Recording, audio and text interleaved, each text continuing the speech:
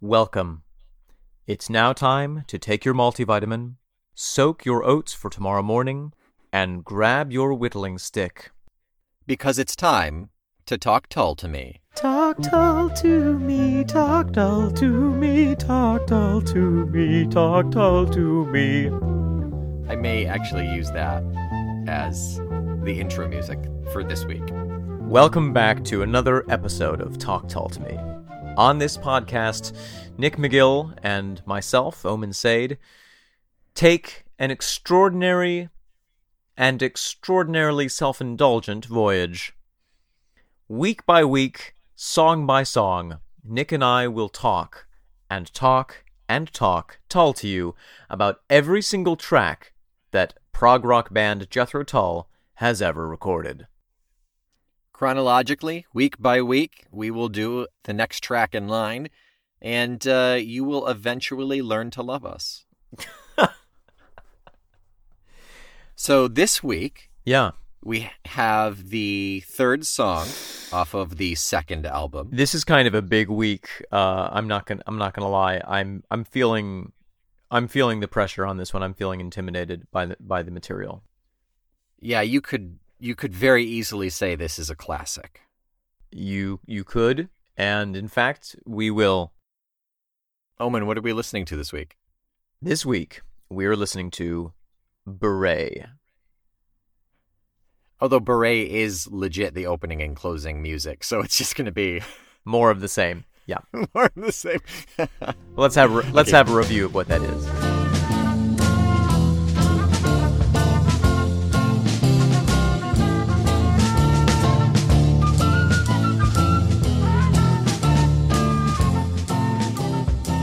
Wow.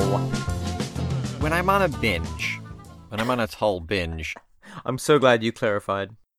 When I'm on a Tull binge, I'm going to be honest, sometimes Beret is very easy to kind of zone out on.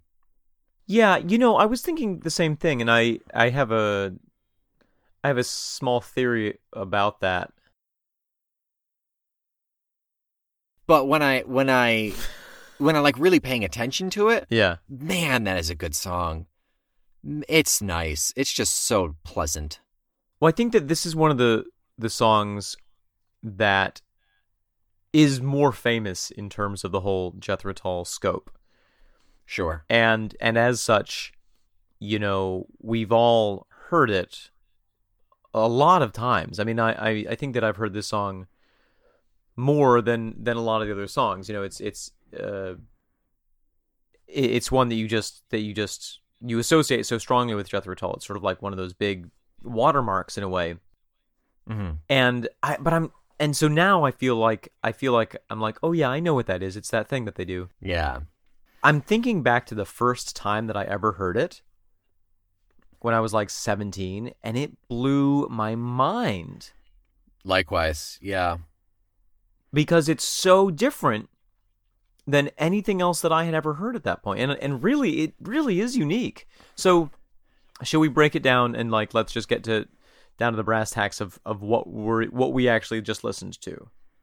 Sure. Yeah. So, Beret is obviously Ian Anderson's interpretation of Johann Sebastian Bach's fifth movement from the Suite in E minor for lute, also named Beret or Beret in E minor. And the Beret was a type of dance that originated in France and was a popular social dance form and used in theatrical ballets during the time of Louis XIV. Yeah, so it's not named after the hat, like the French hat. It's spelled differently. It's named something. Are you referring completely. to a beret? Beret, yeah. Yeah. Yes, it is in fact different. Although I do recall a few times seeing them live that Ian Anderson would refer to this song as Black Beret. Yeah, well, he's just, yeah, he's Ian Anderson. Who knows what's coming out of his face half the time. That is I've actually never thought about that as an association. That's really funny. Flute wind. That's what's coming out of his face. Yes, yes, it is. So the Beret in E minor was one of the more popular pieces, nowadays of J.S. Bach, and it's played by a lot of guitarists as a lute piece. It translates really well to the guitar, and this isn't alone in the universe of rock bands doing references to classical pieces. Yeah. And there are, in fact, of course, other rock bands that have covered this exact song. Many. But I think we can safely say that Jethro Tull was the first. Probably. I think that's pretty safe. I mean, who would have been so ballsy to do it before Tull? Well, I think there's some examples of people who've done it since. Right. And yes, you can say there's still homages to Bach, but it does have to be acknowledged that, there's a nod to Tull in someone covering Beret. Well, even there is a reference to Bakerloo, which is a British blues rock group. They did their take on the same tune, which they titled "Drivin' Bachwards." In July of 1969, whereas this was recorded in April of 69. Oh, wow. Oh, just skating in. Just beat him out, and that's why this is Talk Tull to me and not Talk Bakerloo to me. Bitch Bakerloo to me. Yeah. So I don't even know what to say about this. It's just so iconic. I feel like it's something that I take for granted now. Yeah, I think so, and I think your explanation of it earlier makes a lot of sense. That we were blown away when we had first heard it, but now it has become so staple, essentially. Right. That it's on all the best hits. We've heard it however many times. It's the song that leads into the great big flute solo at any time they're live. Right. I think they redid it for the Christmas album. They if I'm did. not mistaken. Yeah. We've heard it 6 Ways to Sunday, so it's easy to not pay attention to it. I'm just thinking back to like when I had I think it was the Best Of album. That was probably the first album that I heard this on. When, I'm like remembering when I was like 16, 17, listening to this song in my bedroom, and I just felt, this probably says more about me than about the music, so cool. Like, listening to this just made me feel so cultured and like so cool, man. Like, yeah. And then I would leave my room and that hastily erected illusion would crumble. But for that one moment, it really did something for me. It was very transcendental for me. Ah, yeah. Because I didn't hate classical music as a kid, okay. But this was something completely different and new, and it does have a lot like I think we mentioned it about Round is that it has a kind of a trance-like just a steady forward motion to the song. Yeah. That I can imagine, and I imagine it's just like this when people like drop acid and listen to Pink Floyd. I think it's exactly the same. Neither of which I've ever done. I think these are very comparable experiences, and we are the exact people who can talk intelligently about that comparison. But it's interesting that you didn't. It sounds like you didn't really have a particular affinity for classical music growing up. No, not necessarily. I didn't hate it. Right, but it wasn't your go-to thing. No, certainly not. Whereas for me, classical music was sort of like what I grew up listening to, and Jethro Tull was kind of my first real entry into the world of rock. Mm. Well, your mom listened to public radio a lot, right? Yes, and John Denver. Well, there you go. Folk and public radio. Boom. Yeah, exactly. And thus you were born. And thus I was born. So that was also very interesting for me, hearing this take on a classical piece and making like just getting so loose with it. Made me feel like unbuttoning my top button of my shirt. Not that I did, of course, but I would never do that. Made me think about it. Do you recall having heard the actual Beret prior to this song? That's a good question. Like, was there a moment of like, oh my God, I know this song? I think so. Yeah, I think that I had heard it. I don't have a distinct memory of having a relationship with that song previous to hearing the Jethro Tull cover, but I do remember listening to this song and having the aha moment of like, oh, wait a minute, this is a piece that I have heard done in a new way. Yeah. If I recall, I didn't know that it was a classical song. Oh, interesting. I just knew that it sounded differently and it had that different feel to it. Wow. I certainly knew it was an homage to that style, but you didn't know it was an actual classical piece. Yeah, no, if I remember correctly, I didn't. It took me a while. Huh, interesting. So an interesting bit of the recording history here. They they worked on this album for a couple of months, and apparently this was the track that gave them the most trouble, and they were unable to produce a single full take that they were satisfied with. Yeah. And so what you hear when you listen to this recording is actually kind of a Frankenstein version of several different takes that the producer cobbled together, and then Ian Anderson did some touch-up work on. Right. Which I find so interesting, because it's, I mean, that being the case, it's an extraordinary monument to the editing skills of their producer, of Terry Ellis. Yeah. Because it does come off so smoothly. And there's one thing that I want to just microscope in on for a second here, and that is Glenn Cornick's bass solo here.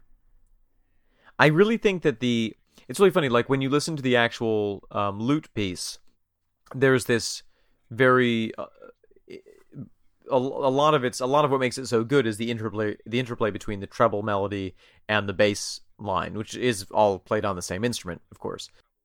And here that sort of is split up between the flute doing the treble stuff and the bass.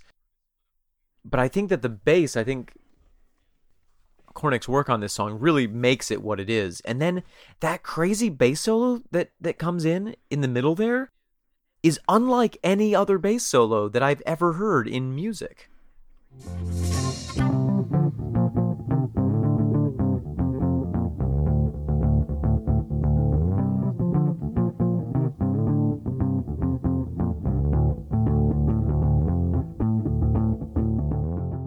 He's playing chords on the bass. It sounds like it's a guitar. It sounds like it's a guitar. It sounds like it's a guitar solo, but he's doing it on the bass, and it's so unusual. It's so unique. Right, yeah. I didn't even think about that. I got to go back and listen to it again. I wonder how much of a stretch this was for them. I mean, because it seems none of them are really classically trained. And maybe that's an explanation as to why it took them so long to get it all down. Yeah, I think it must have been a difficult piece to play. I mean, even under the best of scenarios, because it's not only classical. It's not only got a classical bass, but they're also doing it in this kind of jazz style, right? Which they were moving away from at this time as a band. True. But it to me, Beret does not. I think Beret would feel out of place in This Was. I agree, but it's definitely, they're trying to do something very unusual, which is like take this classical piece and swing it. Yeah. And it's hard. I think it's hard. Now that I think about it, honestly, it feels kind of out of place in Stand Up as well. It's such a unique piece. I think it would feel out of place on any album. I think it fits on the Christmas album. And that wasn't being facetious. I genuinely do think that. Oh, you're not banishing it. No. But I think it could fit on Aqualung. I think it could fit on Aqualung. There's a darkness to it. It certainly holds its own anyway. Sure. Yeah. It's not a sticking out like a sore thumb. It's more just, oh, look at this pretty rock on this beach of just slightly less pretty rocks. Yes. Boy, that was oof. Wow. just pros at the metaphors. It's great, yeah. I want to know where the idea came from. Were they sitting around one night and Ian Anderson was like, I think we should do a cover of that lute piece. That's not how he sounds. Yeah, right? Why? Because he wasn't classically trained. So it's not like he had other pieces of classical that he was really doing. Working on. Yeah. Or maybe he always just liked the piece. That's entirely possible. Because even with Abrams, I mean, there didn't feel to be a classical feel. It was more classic jazz. Unless maybe, who came in? Mick. No, Mick was the one that left. Who came in after Mick? Martin Barre. There's a cat meowing. Oh, hang on. Meowton Barre. That's why I have a sound booth. That's funny. Unless Martin Barre came in with some sort of background. It's all really speculation unless we were to sit down with Mr. Anderson and have a good old chat about Barre. Has he returned our emails yet? I've been using his pager number about a couple times a day, so I'm hoping, and I'm putting 911 in there, so he should call back thinking it's an emergency. That's great. Yeah, that's great. We'll see. We should. Never mind. No. Nope. How do you spell libel?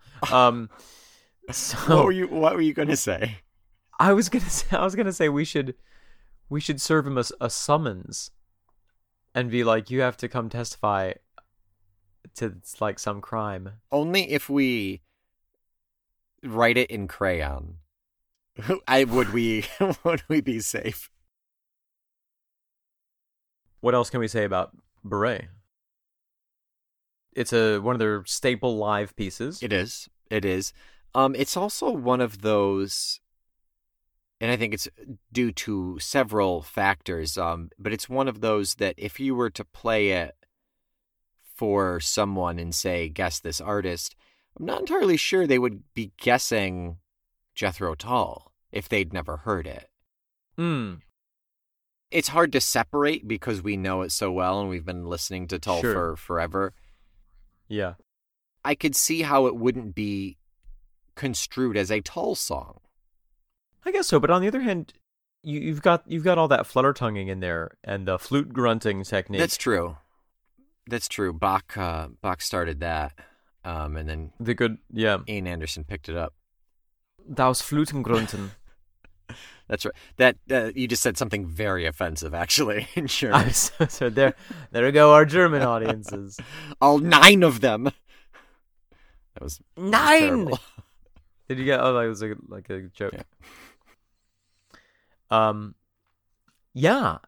Well, I think we've reached the end of the flute here. Do you want to rethink that one? You want to workshop that? I think it's time to shake the spit out of this mouthpiece. There we go. Does a flute have a mouthpiece? Well, it has a mouthpiece, yeah. But it's all connected, though. Like, a mouthpiece to me feels like it's a separate thing, you know? Well, it is a separate piece. Generally, a flute breaks down into 3 sections. That's true. I forgot about that. There's the tailpiece, the body, and the headpiece. It's how you won over your girlfriend, talking about the anatomy of a flute, huh? Wow. I do want to remind listeners that I am the resident flute expert on this podcast by virtue of the fact that I played the flute in high school. That's true. Not even all. Yep. Not even all the way through high school. Didn't you stop near the end? I stopped for a little while when I broke my hand, but no, I continued to play the flute into college. When did you break your hand? Right before an Allstate audition that I was really afraid of. It's one of the most conveniently timed injuries of my life. Yeah. I was like, Miss Walters, I'm so sorry I can't do the audition because my hand is broken. Oh man, how did the car run over your hand? I thought I saw a kitten. The kitten wasn't there. My hand stayed. It's a bummer. Yeah. And let me tell you, it was hard to steer the car while I was reaching underneath for the kitten. just put a cinder block on there. That's what all the smart people do. That's not enough to break your hand. Yep. Oh, on the gas gas pedal. There I you see. go. No, I broke it falling off of a railing. I was doing a cool trick where I leapt from a hillside onto a railing and landed on the railing with one foot. And I would have landed it fine, but the railing had a shoddy connection to its concrete base. And so it wobbled and I wibbled and then I fell and put out my left hand to catch my fall, which is what you're not supposed to do. You're supposed to use your face. Yes. Yes, or the face of someone else. Right, yeah. But I put my weight down on my little pinky finger, and snap goes the weasel. So it was just the pinky then? Yeah, but that's one of the more important flute playing fingers. Did you try to catch yourself with just the pinky? No, I just was reaching back for the ground. So you early parkoured and you biffed it. Yeah. I pre-parkoured. I was doing this cool trick where I jumped off a railing and broke my hand, and I did it perfectly. I was 10 points. They were like, wow. If only that was repeatable more than once every 6 months. Well, great. So, Nick. Omen. If this song, if Beret was a cocktail, which cocktail would it be? I'm not super versed in many cocktails. Okay. Way to cop out. No, I got it. Okay. Asshole. What do you think? I got it. It would be any classic cocktail that would normally have something that would have like vodka. Yeah. But it has gin in instead. Oh, okay. That's it. It's a take on the classic with just enough differentiation and just enough flavor to make it different. Yeah. Wow. And something that you can go back to. You know, it's not terribly offensive. Right. Do you disagree? You seem incredulous. No, I'm just trying to imagine the drinks that those could be. So it'd be like a vodka and vitamin water, but with gin instead of vodka. Not necessarily a classic cocktail. Well, martinis. A martini, a gin martini. Yeah, sure. Tom Collins. I've never met him. Song for Tom Collins, Jeffrey and Me. Yeah, yes, I was just thinking that. And that's it. That's it for my cocktail knowledge.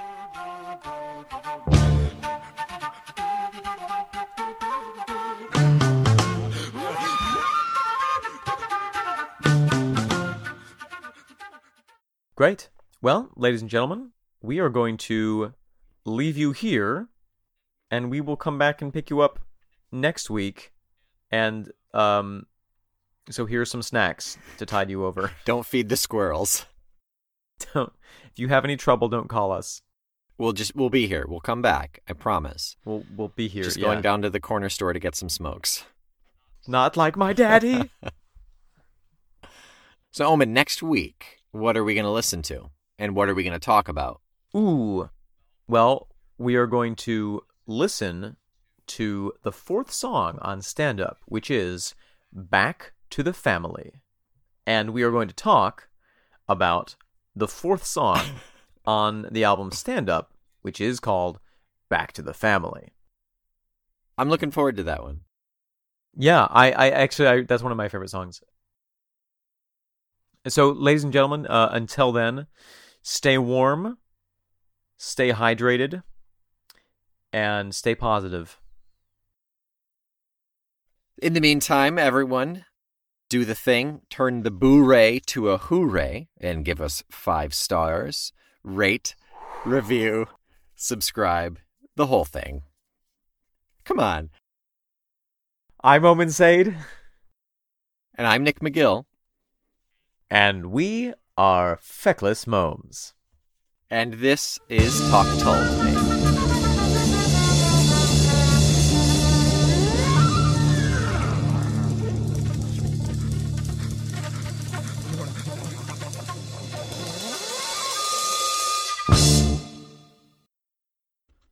Oh, hey there. Talk Tull to Me is a proud member of the Feckless Momes audio network.